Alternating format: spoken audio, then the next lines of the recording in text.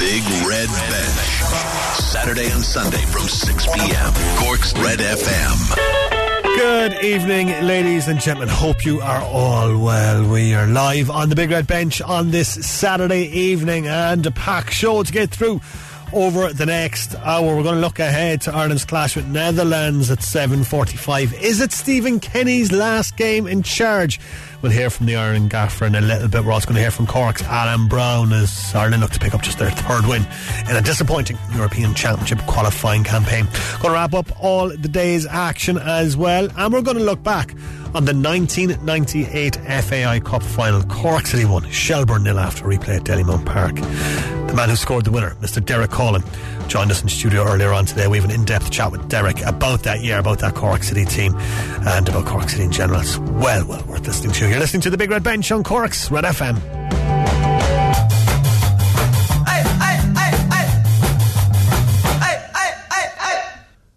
Rory O'Hagan here with you until 7 p.m. tonight. 086 8104 106 if you want to get us on the text. Joined in studio by a man making his Big Red Bench debut, Mr. Dan Casey. Dan, how are you, boy? Rory, I'm absolutely buzzing to be here. I'm on a loan transfer from off the ball. I've come back down here to be on Cork airwaves. Delighted. I think it's called a secondment, isn't it? So we've seconded you. I was keeping it in the sports terms for the Big Red Bench listeners. Yeah, loan transfer from off the ball from Mr. Dan Casey, who will be joining us on our Saturday evenings on the Big Red Bench, and you'll hear him on the airwaves of Cork's Red FM as well. Of course, you can hear him on Off the Ball as well, but we have a lot to get through, as we mentioned on the show tonight. Just going to wrap through all the things that have been happening today and just kind of recap the day's sporting action. As I mentioned, the Republic of Ireland taking on Netherlands tonight, 7:45 the kick-off time for that. We're going to discuss that with Dan in just a little bit, but an injury-plagued Dutch squad tonight, 7 defenders absent for them in that Group E clash in Amsterdam. Do Ireland have a chance of pulling off a big shock win tonight?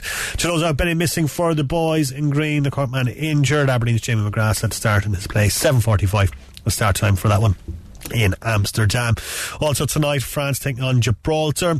Wales's hopes of securing a place at Euro 2024 are out of their own hands. That's after they finished 1-1 with Armenia today. They needed a stoppage time own goal to equalise at the end of the first half. Rob Page's side could lose second spot in Group D to Croatia. They have kicked off away to Latvia. That game getting underway at 5 p.m. Croatia well underway to getting the victory there. They are 2-0 up at half time. That's where Chelsea have opened up a 6-point advantage at the top of the Women's Super League with a comfortable 5-1 victory at home to Liverpool. England's Lauren James scoring a hat-trick for the defending champions. Gaelic Games, the AIB Munster Junior Hurling Championship semi-final. St Catherine's facing Ballynahinch today in Páirc Uí Rinn. Finished St Catherine's 2-17, Ballynahinch 11 points. They'll face Fina Kilmeady of Limerick in the final after their 20 points to 16 win over the Banner. Rugby, a URC Grand Final rematch tonight in Thomond Park. Munster hosting the Stormers. It's approaching half-time there.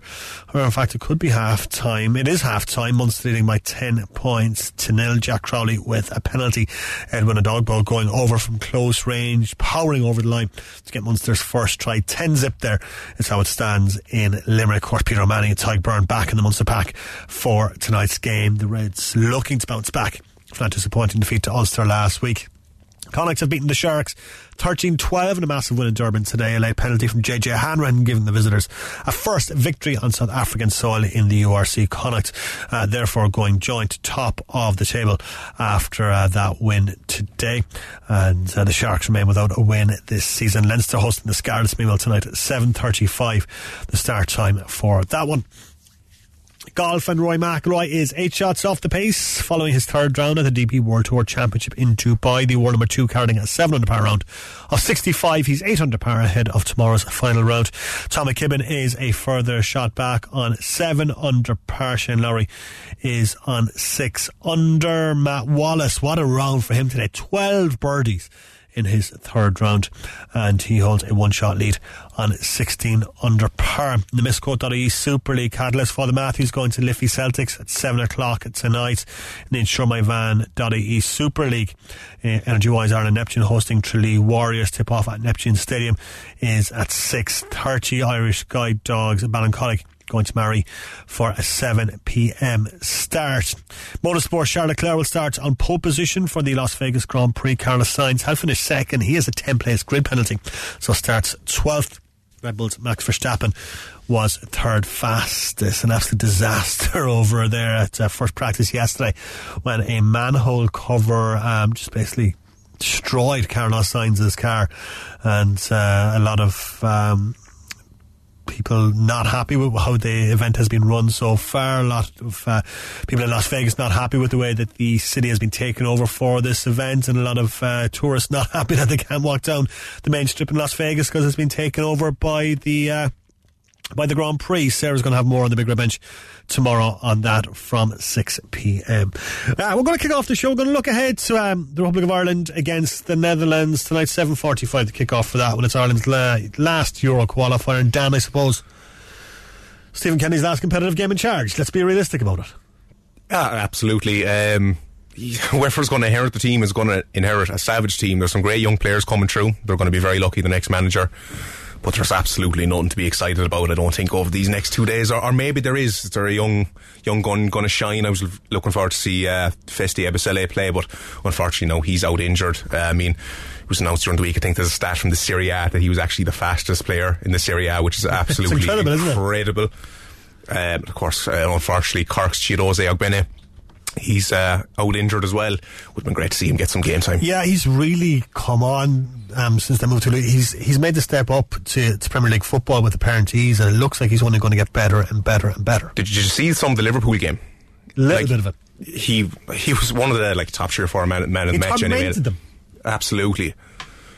Not too hard to get at that Liverpool team sometimes. But, Liverpool fans aren't going to like that, but yeah, Chidoze Ogbene, I remember him playing with City in 2016 before he went to Limerick, and you could see that there was plenty of raw talent there. At every level he stepped up, he's done so, and he's looked really good. He looked good in Rotherham last year. He's looked really, really good for Luton Town this year, playing, I suppose, wide in the left for a lot of the time with Luton. I suppose that's where he's been kind of playing. He's going to be playing as that wide striker, that wide front man, especially for Ireland as well. So disappointing he isn't in.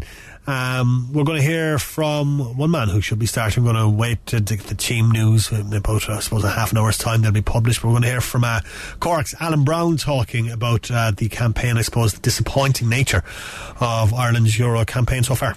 I know I've seen a lot of stuff in the media and that, we've come under a lot of criticism, and rightly so in terms of results. It's been a tough one because the group we got, we knew it was an uphill battle right from the start. The teams that we got, I think we were really unfortunate, and I think any other team would find themselves really unfortunate with it as well. But that's what you're up against, the best teams in the world, and if you want to progress and succeed, you've got to beat them. But in terms of actual performances, I think we've come a long way. Whether people see that or not, we believe that within the group. We can see that within the group, and hopefully it continues for a long time.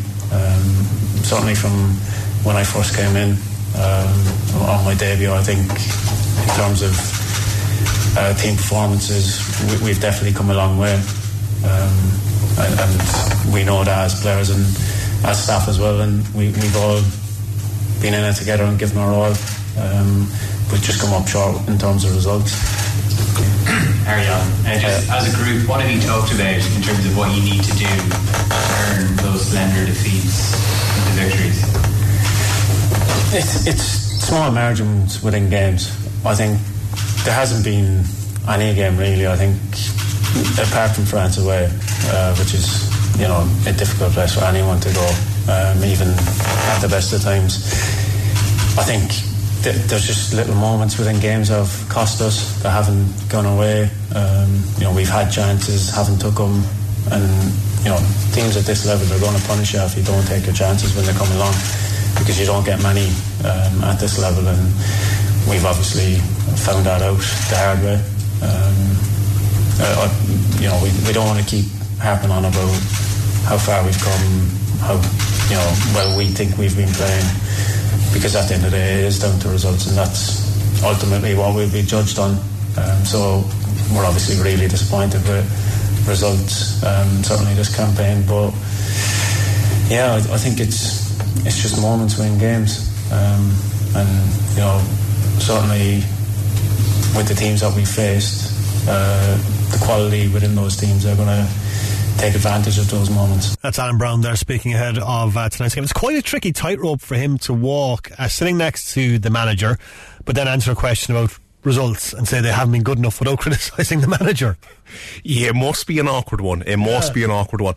And Alan Brown is a very decent skinned proud Corkman, of course, proud Ringmahon Rangers man, and has given everything for his country. It's just a shame it hasn't clicked for this Republic of Ireland team. It's a shame it hasn't clicked for Stephen Kenny, who is just a very nice guy who I've known for many years, from the days at Dundalk and before that with Derry City, and it just hasn't worked out for him, and I think the press have started to round on him over the last couple of months. Is that fair to say? I think it's very fair to say. Do you think in a few years' time, though, that people will look back on this reign almost with a certain level of fondness that we tried play a decent level of football? I think people will look back on Stephen Kenny and look at the players that he brought through and blooded at international level and got used to playing at international level at a very high level, and say that Stephen Kenny's done a great job of bringing those players through. Results haven't been good enough. That's not a critical thing to say. They haven't been good enough. You could argue that some of the performance levels haven't been where they should have been, but I think people will look back and say Stephen Kenny, he's brought an awful lot of players through, an awful lot of talent through. I think, as you mentioned, Dan, I think the next man that comes in is going to have an excellent squad with which to work, and I think he'll be reaping the benefits of the work that Stephen Kenny has done since he took over from Mick McCarthy. Because, so much want to put the results and all that, but they have tried to play football, Dan. They have tried to adapt and modernise their game plan. I mean, like under Martin O'Neill, it was all very kind of route one, launch the ball forward, defend in numbers and not play football, and he's changed that, and he's changed, especially but people after will argue we just don't have the players to play an attacking style of football, and I can kind of get behind that argument. So that's why I'm getting behind the Damien Duff for the Irish manager job, is because he has a limited budget at Shells. What he's done is absolutely incredible. You'll see it again next season. I know it. God, alright, yeah, I'm not buying that. Alright, let's hear from Stephen Kenny. Yeah, Evan Ferguson is fit enough to play. He's fine. Jamie McGrath's fine. Unfortunately, Chidozie Ogbenya is out. Can you tell us what's wrong? What about his injury? Yeah, it's two injuries, but an ankle injury really has ruled him out from. He hasn't been able to train this week. He hasn't trained at all, so he hasn't been able to put his foot in a boot properly, and also he had a toy hamstring which forced him to come off late against Liverpool, and he played against Manchester United last week, but he didn't feel he could sprint fully and has been anxious about that as well. And how will that change your game plan, because you've been such an important player for you? Yeah, Joe's been terrific. He has been excellent. He must say he's been a shining light for us. But regardless, it's an opportunity for other players, and that's the way certainly we have to view it. Thank you. Steve Doe. Justin? Steve, with regards to the start for tomorrow night's game, you went out against the Dutch, pressed them really high in the first half in Dublin. Ronan Cowan admitted today he wasn't expecting that kind of approach. Is that something you'll be looking at to do tomorrow? Well, it's certainly an option. I think listen, it's a great game coming to Amsterdam to play Holland. We should really look forward to it. It's been a long time since Ireland have been here. It's over 20 years since Ireland have been here playing against Holland in a competitive fixture, and so it's one the players should really relish. Great opportunity to play one of the best teams in Europe. Okay, they're playing to win, to go to the Euros, so the big motivation for the Dutch players to do it in their own city in front of their own fans. Alternatively, we have fantastic travelling support, with great support against Gibraltar, travelling in Portugal, and then again terrific away support tomorrow night. So it'll be a brilliant atmosphere in a game that we can look forward to. Just we got a reaction as well from you, Stephen, on the apology letter today from the CEO, Jonathan Hill. Obviously it's a story that's rumbled on for the whole week. It's perceived from outside of football as being very damaging to the association, especially when they're looking for money to invest in football. $500 million of taxpayers' money. What's your own reaction to what's gone on last week and the apology itself? Do you think that will be good enough to move the story on? Okay, first of all, I'm not sure of the exact details of the situation, but as Jonathan has said, all money has been paid back in relation to whatever tax issue it was. This is how we're all feel. Jonathan is someone who looks like he's a very, very capable CEO, and obviously he's had to come in difficult times and manage the organisation, and he's assembled a whole new senior leadership team, and that's it's obviously very professional and very driven. So I don't know every detail because I'm not party to the discussions. I'm not involved in those discussions, but that's all I can say is that he's been quite professional overall, and I think a lot of people are very clear in their roles. Obviously they changed a lot of the departments, and it's clear demarcation, I can see in the clearly defined roles for the various departments, but he's been very supportive of the football side of it at all levels. So I don't know. I'm not sure of all the details, but so I can't comment on everything. But that's how I'd view it. In the big revenge on Cork's Red FM, that is Stephen Kenny answering the question, but not answering the question about Jonathan Hill. It has been a bit of a bloody nose for the FAI, hasn't it, Dan? And like to go from what had been there in the past to more financial stories on the front page of the paper, it's not exactly what they want. It's a terrible look, and it's kind of, there's so much great people involved in the FAI. It's just the top that is ruining for everyone. Like the groundwork that some of the volunteers do is absolutely fantastic, and just to see shame to see so many people's reputations get a bit muddied maybe by being under the FAI umbrella. Yeah, it certainly is. Alright, we are going to take a break. When we come back, probably going to talk more about that Ireland game, and we have an in-depth interview with Cork City icon Derek Coughlan talking about the 1998 Cup Final, 25-year anniversary of that. So that's up next. Red FM Breakfast with KC. Travel expressway from Cork to Killarney and Tralee on Route 40. Book in advance to get the best fare and reserve your seat on expressway.ie. Cork's Red FM. Missed the show? Grab the Big Red Bench podcast at redfm.ie. Cork's Red FM. You're listening to the Big Red Bench with me, Dan Casey, and of course Roy O'Hagan here on Cork's Red FM. Last week at the FAI Cup Final, the 1998 Cup-winning Cork City side were presented to the crowd at the Aviva. City defeated Shelbourne after a replay in Dalymount Park, with Derek Coughlan scoring the winning goal, heading home a Kelvin Flanagan corner. The gentleman that was Derek called into Rory today to talk about that famous year for City. Delighted to be joined by my good friend, my old friend, Derek Coughlan. Derek, delighted to have you in here, boy. Likewise, Roar. Great to be here with you. Been a while. It has been a while, and it's been a while since Cork City won the FAI Cup back in 1998, which is why we're here to talk about it. You were honoured last week in the Aviva Stadium. How was that experience? Yeah, it was pretty amazing, Roar, just to be back with that group of warriors, that group of outstanding men, and to be back with them up in the Aviva on such a special occasion. But it was a really great moment.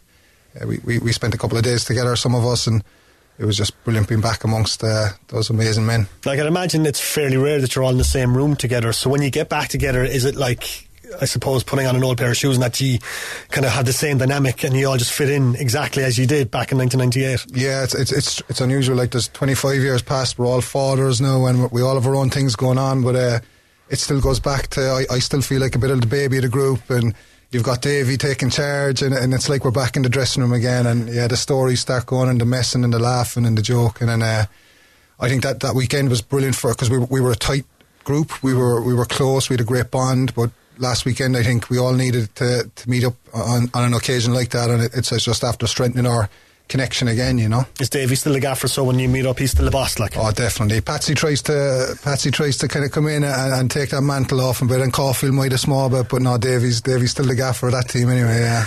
Yeah, I'd imagine there was plenty of laughs, plenty of stories being told, and just kind of reliving the old days, I guess. Yeah, the slagging, I suppose the trashing things out and talking about the state of football, like everything. I think we touched on everything over the weekend, but no, I must say it was a really special moment, and looking at the player when we were standing on that pitch and looking down the line at the character next to you, and then the person beyond him the whole way down the line. It's I think we were all lucky to be brought into that Davy Barry team back in, I suppose it was 1996 when we started that process. When Dave took over, he had to recruit. I think he kept 6 players from what was there, and I suppose back then there was no real recruitment talk.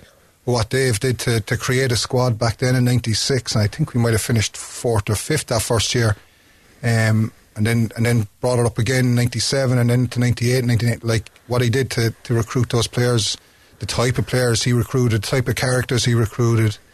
I think we all stood there on the pitch in the Aviva on Sunday, and I think we were just counting our blessings that we were part of that team, that Davy trusted each and every one of us to come into this squad, you know. I think it was 96 when I started properly following Cork City. I'd been to a couple of games up in Bishopstown, but it was when they moved back to Turner's Cross. It was 10 minutes walk from my house. The first game was against Pats, I think, back at the Cross. And that's what instilled my love of Cork City. I was just walking down to Turner's Cross and just watching that team every Sunday. But that Cork City team in 96, as you said, when Dave came in, it was kind of turmoil. The whole Bishopstown thing hadn't worked out. Financially the club was struggling, and Dave came in and took over from Rob Hindmarsh. Yeah. So I mean, it was a big job for Dave to come into. Big job, and a lot had to be done, and I suppose Dave made a few changes. I suppose bringing it back to Turner's Cross helped, and then at the time he changed our jersey to red and white. To bring that Corkness back into the club, and I think that was part of it. It played a part, but it's the characters that he brought in, the different players. So he brought back the likes of Patsy, Decky Daly in. Obviously John Caulfield was there, but we had Fergie O'Donoghue back from America. He got on to him, who was over in America at the time, to come back and sign. You had Philip Long, Stephen Napier, all these players that Davey reached out to bring back into the Cork City setup. But then he had the likes of myself and Brian Barry Murphy and Noel Hart again, Colin O'Brien, Ollie Cal. He brought in the young lads, and I suppose it's like he knew what he was doing. He was bringing us into an environment where we were going to learn from these players who just had a huge moral compass, you know. And the standards. Was that intimidating? It wasn't intimidating, but I came back from an English dressing room. I came back from Brighton in 96. I went over in 94, came back in 96. I suppose coming back, I thought maybe this should be easier for me, this should be a level for me to come straight in at the top. But boy, did I get a rude awakening straight away when I went into my first training session with that group of lads. It was each training session was a cup final, you know, so it wasn't intimidating. It took me a while to get to the pitch of it. It took me a while to learn the right characteristics to survive at that level, but we all did, because even though the standards were very high and the expectations and the demands were high, we got there. The lads encouraged us to get there. You know, the older lads were patient with us, and they brought us to the level we needed to get to, which then in turn, I suppose, we were at that level, and we were the ones passing on those traits to the likes of Alan Bennett, the likes of Joe Gamble, the likes of Neil Horgan, you know, and the next generation, you know, for them to carry it through, you know. So it was a tough bar to hit when we came in first, but over the space of a season or so, we were getting it, you know. And when you say that every training session was like a cup final, was there challenges being flying left, right and centre? I'd say if it was our training sessions, if there was a referee involved, that you would have 4 sendings off, I'd say in each training session. It was really intense, and no one wanted to lose even those games, everyone wanted to play at the weekend, the Sundays back then. Everyone wanted to be in the team, so it was man against man during training now every week to see if Davey and Liam would pick you, you know. So Yeah, it was fairly intense. I can imagine it was, but I can't imagine it was ever personal. I imagine everyone just got on with each other and just realised that was the yeah, job, because I think everyone realised the standards needed to be to win a gold medal in this country, in the most participated sport in the country. You need to be at that week in, week out. You can't have weak links in the team that are going to be detrimental to that process and to that task. And it was just while we crossed that white line, we turned into different characters. When we got back off the pitch and into the dressing room or onto the bus or wherever we were together, there was a huge bond again straight after. But during the sessions, it was each man from himself, you know. I know, actually, was it intimidating going into that dressing room? Was it intimidating playing at Turner's Cross in front of a very expectant Cork City crowd? I suppose, again, because we went in under the likes like Davey, obviously, and what he did in his career, which is off the charts. I don't think there's many sports people in the world could have the CV that Dave Barry has, and on top of being owning his own plumbing business, he was doing all this, you know. So having him there and getting guidance from him and Liam as his assistant, we had Jerry Harris and Timmy Carey, brilliant influences in that dressing room and in that squad. They helped create that atmosphere that, even though we knew there was expectations, we knew it was high demand. It never seemed like that, you know. Again, as I say, when we got on the pitch, you had to be on it. So really, the crowd was a byproduct. That was the pressure came from ourselves. The crowd was secondary, and I think you could see that in the way we played. We played for each other, no matter who it was against. Whether it was up the country, up in Derry, whether it was in Dublin, whether it was down in Turner's Cross, it was to say that the expectations were driven from us, you know. Must have been special playing at Turner's Cross, and the shed was full. It was right behind you, and remember even 2005, that incredible night. But there was something special about that stand, and it was just a bit of tin, basically.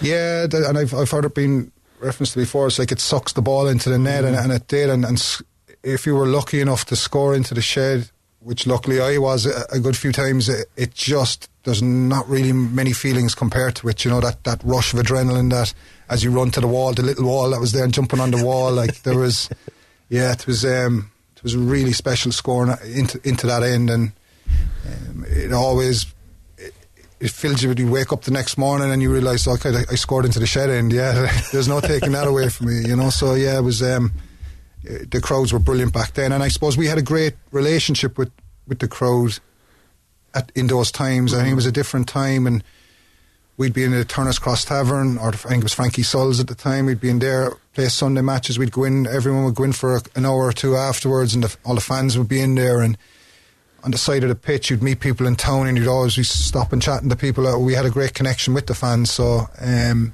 was fantastic times. You had a nice little European run, that kind of like those couple of years as well, like the Maccabi, was it Standard Liège and Clone and stuff like that as well. Some great games and some great times there. Great games, and great performances in those European games too. Even that Intertoto Cup you're referring to there, Maccabi Haifa and Cologne and Standard Liège. That was the group we were in, you know. It was and we acquitted ourselves fantastically in those games. Could have gone better for us results wise, but in the games themselves we played very well. And then I suppose we had the Kiev in the European Cup Winners' Cup. After winning the Cup Final in '98, we played CSK Kiev, and I managed to get myself and who scored the first? Was it Ollie scored the first, or Kelvin? I can't remember who got the first, but I got the second goal, and we won that game 2-1, and then we went over to they scored that goal with the last kick of the game nearly to make it 2-1, and we lost 2-0 then over in Kiev, which was a very difficult trip. It was tough to be at your best, taken to the pitch. Like we had to bring a chef with us at the time. It was half an hour from Chernobyl. We were using Ballygum bottles to shower ourselves in. They turned off the electricity in the hotel. We were eating cold rolls and cold rice and cold chicken for a few days over there. Yeah. So it was that was a tough game, and unfortunately we lost 2-0, but again, there were great experiences, you know. Certainly were. Heading into that 97 season, as you mentioned, you finished fourth this season before. What's the expectation, I suppose, going into that 97-98 year? I think the expectation was always the same, right, to win the league and to win the cup. Like you start, and that's the great thing about football. You start every season with a clean slate, and it's from the type of players and the type of characters that were in that team, it was always the same goal. You win every single match. You win the league at the end of the year, and you do everything you can to get that. And that should be everyone's goal every year, I think. So they were our goals.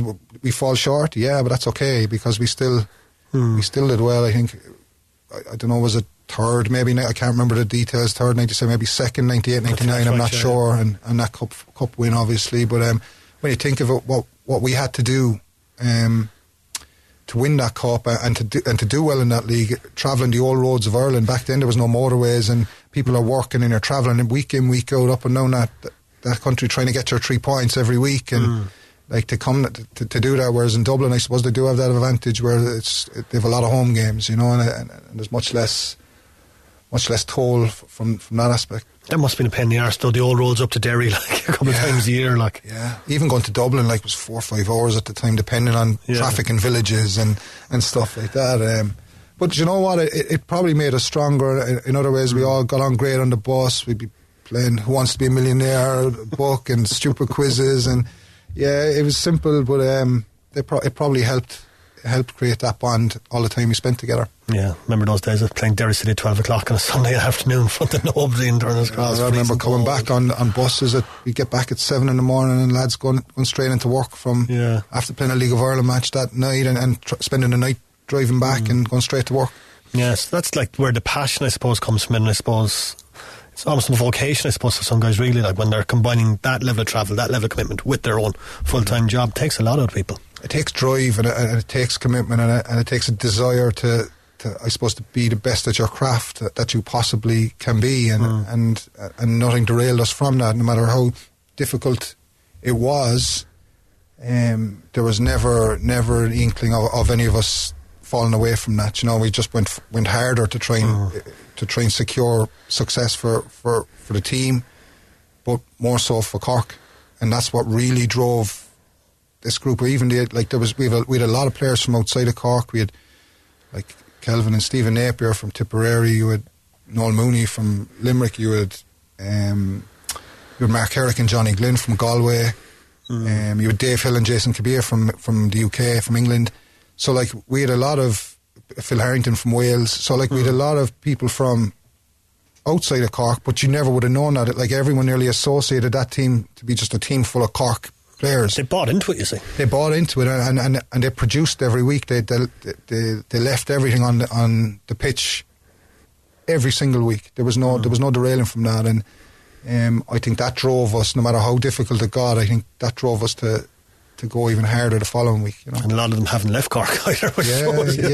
No, they're fantastic guys. You know, and again, meeting them last Sunday, I suppose we don't see each other enough. And I suppose the nature of our sport in this country, we don't have clubhouses or a sense of belonging, a sense of place for ex-players to meet up and to be together. So hopefully that'll change in the next few years, and we can fix that, you know. Hopefully.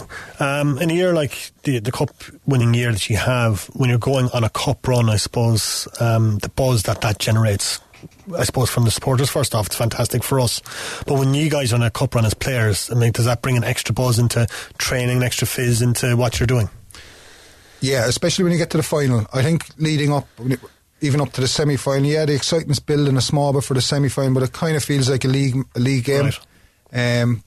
But once you win that semi-final and you're in a final, that's when it all ramps up, and that's when you start feeling, okay, that this is getting exciting. This is getting close, and we're very close to lifting that famous trophy or getting that gold medal.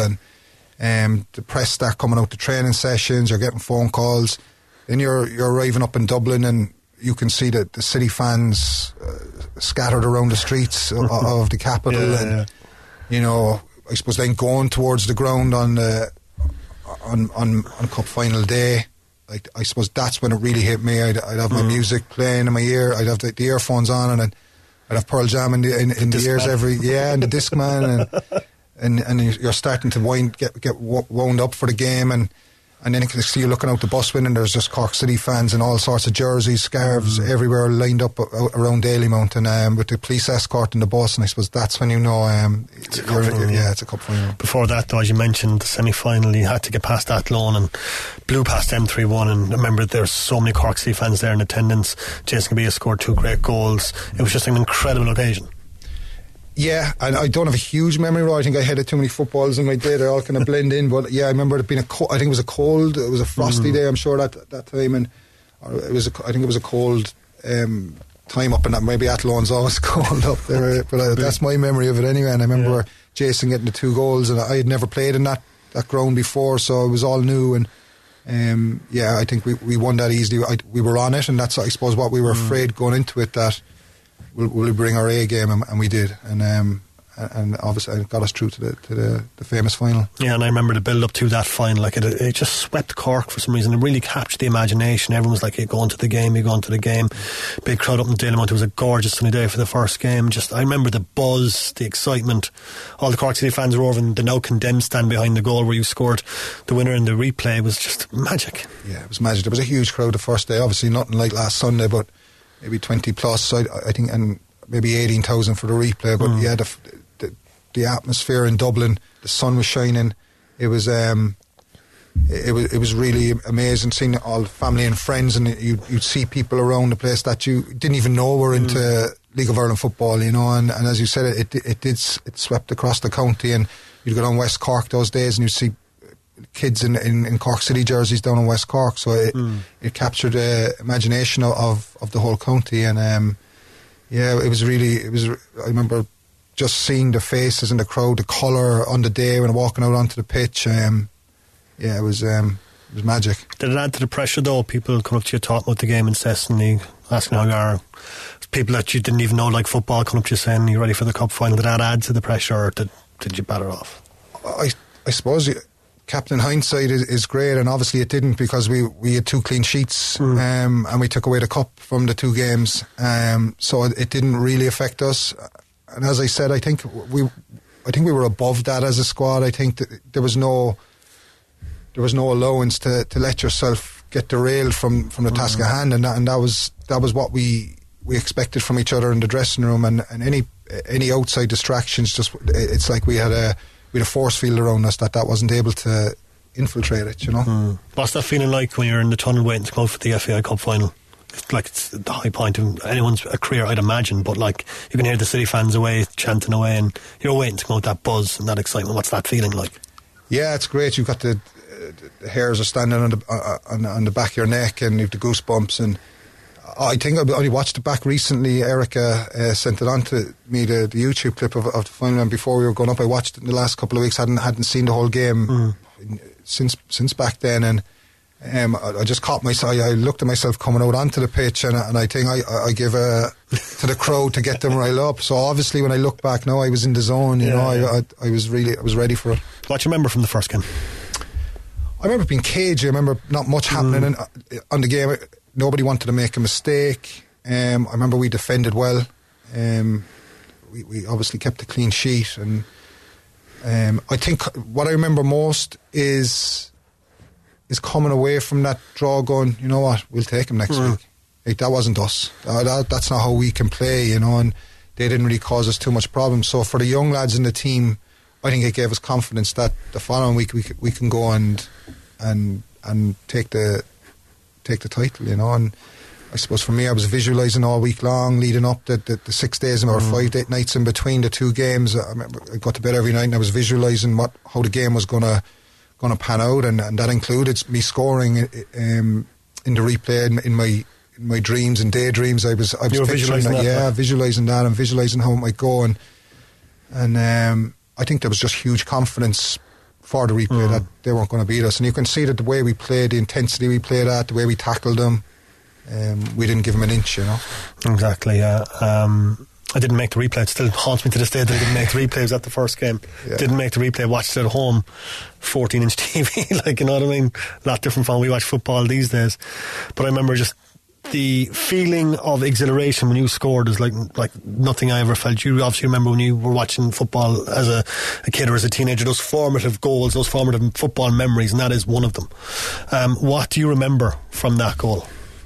I remember, do you know what, and again I watched it back, we were watching just the clip of the goal when we were up at the weekend, and I started at the front post with Scully marking me, and that's something myself and Kelvin had talked and worked about leading up to that, and I'd started at the very front post, and as Kelvin's run up to take the corner kick, I peeled back to the back post, all in that split second. I've started at the front post and peeled back, and I just remember that as I was peeling back, I had to start on Pat Scully, who was a very good centre half, very good in the air, and I had some great battles with him over the years, and I had that. He didn't expect me to make that peel from the front post, and I had that yard on him, that yard or two, and as the ball was coming, I said, I'm in the right place for this. Like, so it was just about getting my head, timing it and getting my head on it, and just when I hit the net, I just remember running to the fence, and as you said, that adrenaline rush that comes through your body as you score such a, I suppose, an important goal, in the crowd on the other side of the fence. So there's me jumping on one side of the fence, and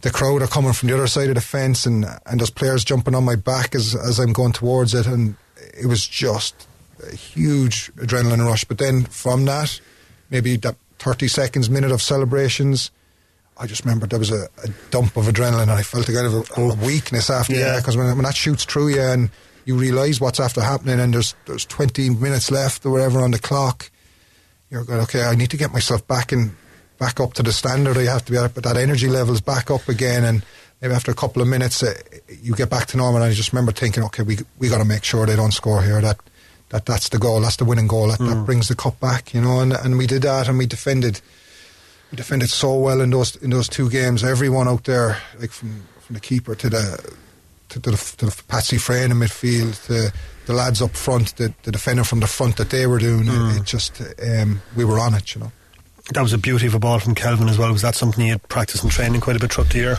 Yeah, it was something that I did. I'd start at the front just to try and to shake the marker, because sometimes if you're standing towards between the penalty spot and the 18-yard box, you can be quite easy to.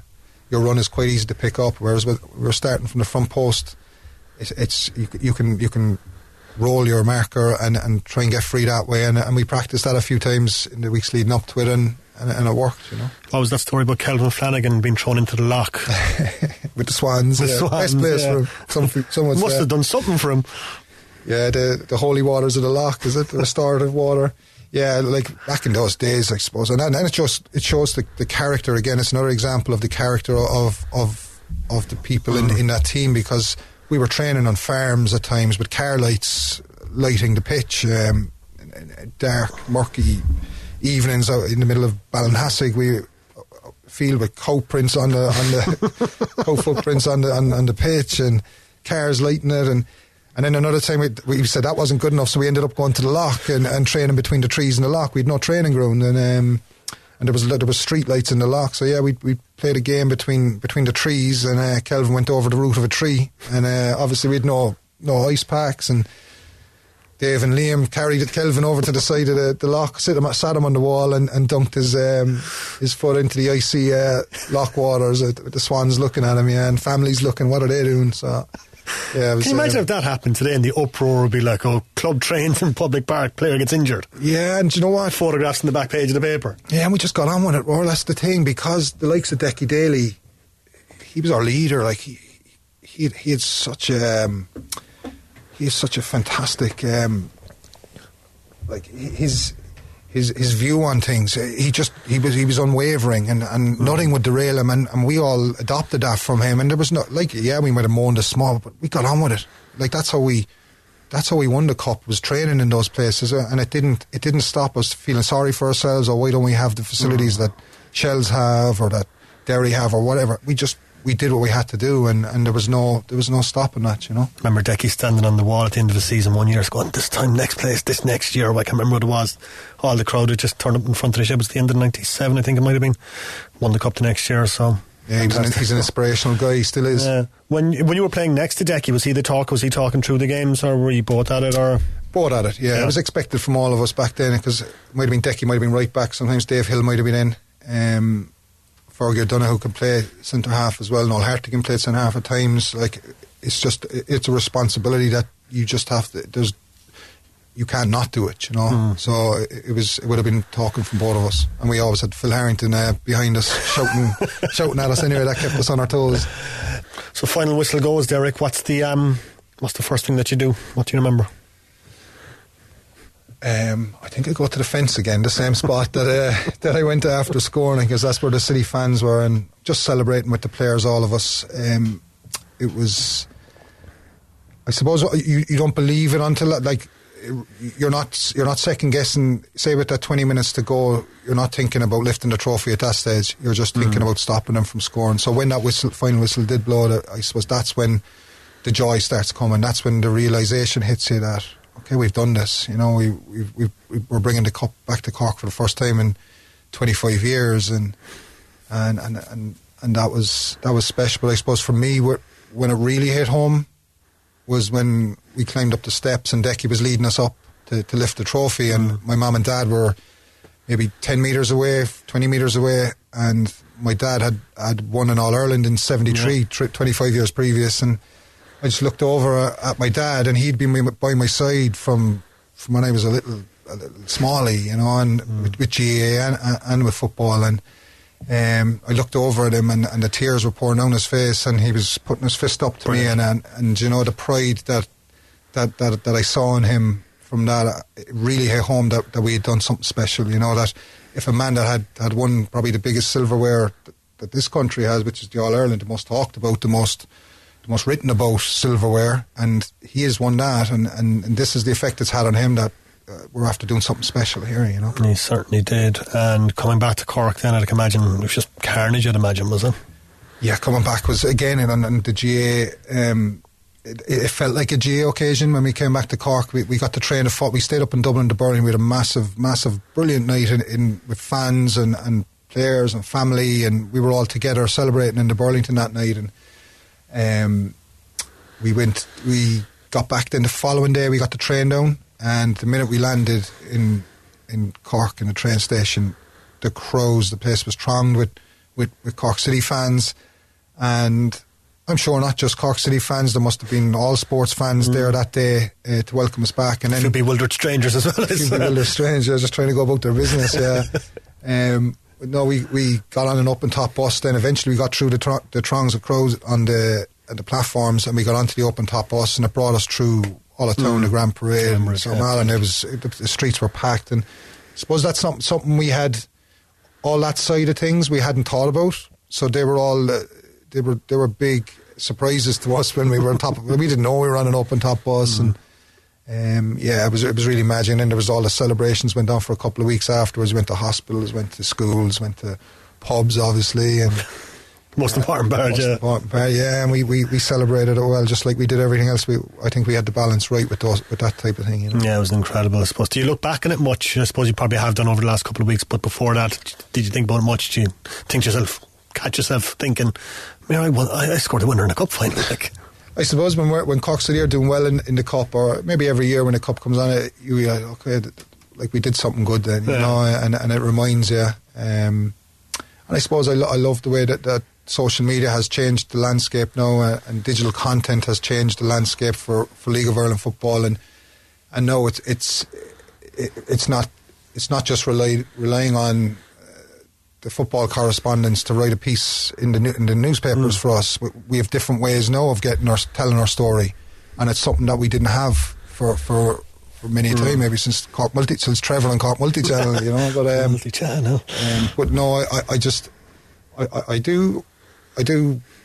When it comes up, when Cork City especially are doing well in the cup, and I get wheeled out of it to say a few bits, I suppose it brings it back then. But other than that, no, unless someone brings it up, it's just it was another amazing time in my playing career. As you're saying, like, plenty of young players in that squad at the time, but like the fact that so many of you are involved in football now still, as you mentioned, like, no, Mooney's in charge of the Welsh FA, you're involved with the FAI, like, so many people involved with football still, and they're giving back to the sport that they love. Yeah, it's pretty amazing when you think of of the amount of players involved, I think there could be 6, 7, 8 of us. Like you've Colin O'Brien looking after the Irish under 17s and 18s for years and doing an amazing job there. He's so well thought of. You've Brian Barry Murphy, who's in charge of the under 23 Man City team. You know, he's one of Pep's right hand men. You know, and John Cotter, high performance coach with the FAI, and I suppose with John Caulfield with Galway, what he's done with Galway and Cork City. So yeah, there's and as you mentioned, Noel Mooney, but there's a huge success from the lads in that dressing room, not just in a football sense, but even in their careers afterwards. You know, there was so many of them gone on to do some special, and that was those standards that we were talking about earlier that were instilled in us, that you do the best you can all the time. You know, so try to get that little bit better every week. And yeah, it's great to see so many people involved in football here, and I suppose from my point of view, I'm Women's and Girls Development Officer with the FAI, and that's an interesting role. It's an amazing space at the moment to be in, and seeing the explosion of the female game is something special. And like for any grassroots coaches, we have a grassroots conference on Monday night in Rochestone Park. If anyone's free to come to that, do, and you'll hear from the people that are working so hard on the ground. You know that there's some special people working on the ground here in football in Ireland, and in the FAI staff, and also from grassroots, the volunteers up and down the county here. It's amazing what they're doing, and it's great to be helping that some way, you know. And women's football in Cork is getting bigger, it's getting stronger. It was 7 years ago now, 6 years ago that the city won the cup, but since then I suppose it's gotten stronger nationally. There's going to be a big crowd tomorrow for the cup final. It's fantastic to see it. It's fantastic to see it, and that's only what we're seeing at the top. What you're seeing underneath with the participation levels underneath, the explosion, like since 2019 2020, the girls' game, there's 2.5 times more players in Cork in the CWSSL, the Cork League here, and in the West Cork, there's West Cork and Schoolboys and Schoolgirls League. There's twice down there, and there's 2.5 times here. It's phenomenal, the explosion, and I suppose that's why it's so important that we get any funding that we possibly can to make sure that we can facilitate this explosion. It's the fastest growing sport. Female football is the fastest growing sport in the world, and we need to make sure that we can facilitate that, you know. Just to talk, I suppose, about the current team, I suppose they're down at the moment, but as you know, Cork City teams generally, they come back up. It's what Cork City teams do. They're resilient. They bounce back, and I suppose that's the message at the moment is, look, we will be back. We'll get back there. Yeah, I don't see, there's nothing to indicate that we won't get back, but I suppose the important thing is what way we look and what way we are when we come back. Like what kind of position are we going to be in? Are the structures going to be right for us to succeed when we get back up to the Premier Division? Because nobody wants to be in the First Division. You know that the First Division is there to get to the Premier Division. You know, and hopefully we'll do that next year. But yeah, it's not easy for fans. It's not easy for everyone involved with the club. It's not easy for the players. But yeah, it's going to be a hard year next year. But the main thing now is to make sure that it's just a year, and that this time next year we're signing players, Premier Division players, you know, and we're preparing to try and qualify for Europe, you know. Finally, Derek, I suppose we're talking about a cup match 25 years ago, but it doesn't feel like 25 years. It's making me feel a bit old. I imagine it's the same for you as well. Like, you know, when you're on a Jubilee team, it's incredible. 25 years have passed since then. Incredible, Ron. And I think at the time, I suppose I was so young. I was 21. Ollie, Brian Barry Murphy, Noel Hartigan, John Cotter was in the team. Kelvin, we were all young players, and I suppose that's and you'd always hear old players talking about that you come in and if you get into cup finals when you're young, like the St. Pat's young lads now at the weekend, like these things mightn't come around again, you know. So at the time you think that it's just going to be a yearly thing, you know, and it's not. So yeah, it's 25 years. It's very hard to when you put those words to it. That's how long ago I was playing it. It's scary. Doesn't seem like it at all. Derek, an absolute pleasure as always, sir. Thank you so much for coming in. No bother. That is the legend. That is Derek Coughlan. The only word for him is legend. An absolute gent. That's more it. of his ilk. That's it from us for the Big Red Bench tonight. Stevie's up next, so stay tuned for that. Munster beating the Stormers by 10 points to 3, and that's pretty much it from us from the Big Red Bench. Podcast will be online shortly, redfm.ie or from wherever you get your podcasts. Enjoy your Saturday night, folks. Stevie's next. The Big Red Bench, Saturday and Sunday from 6 p.m. Cork's Red FM.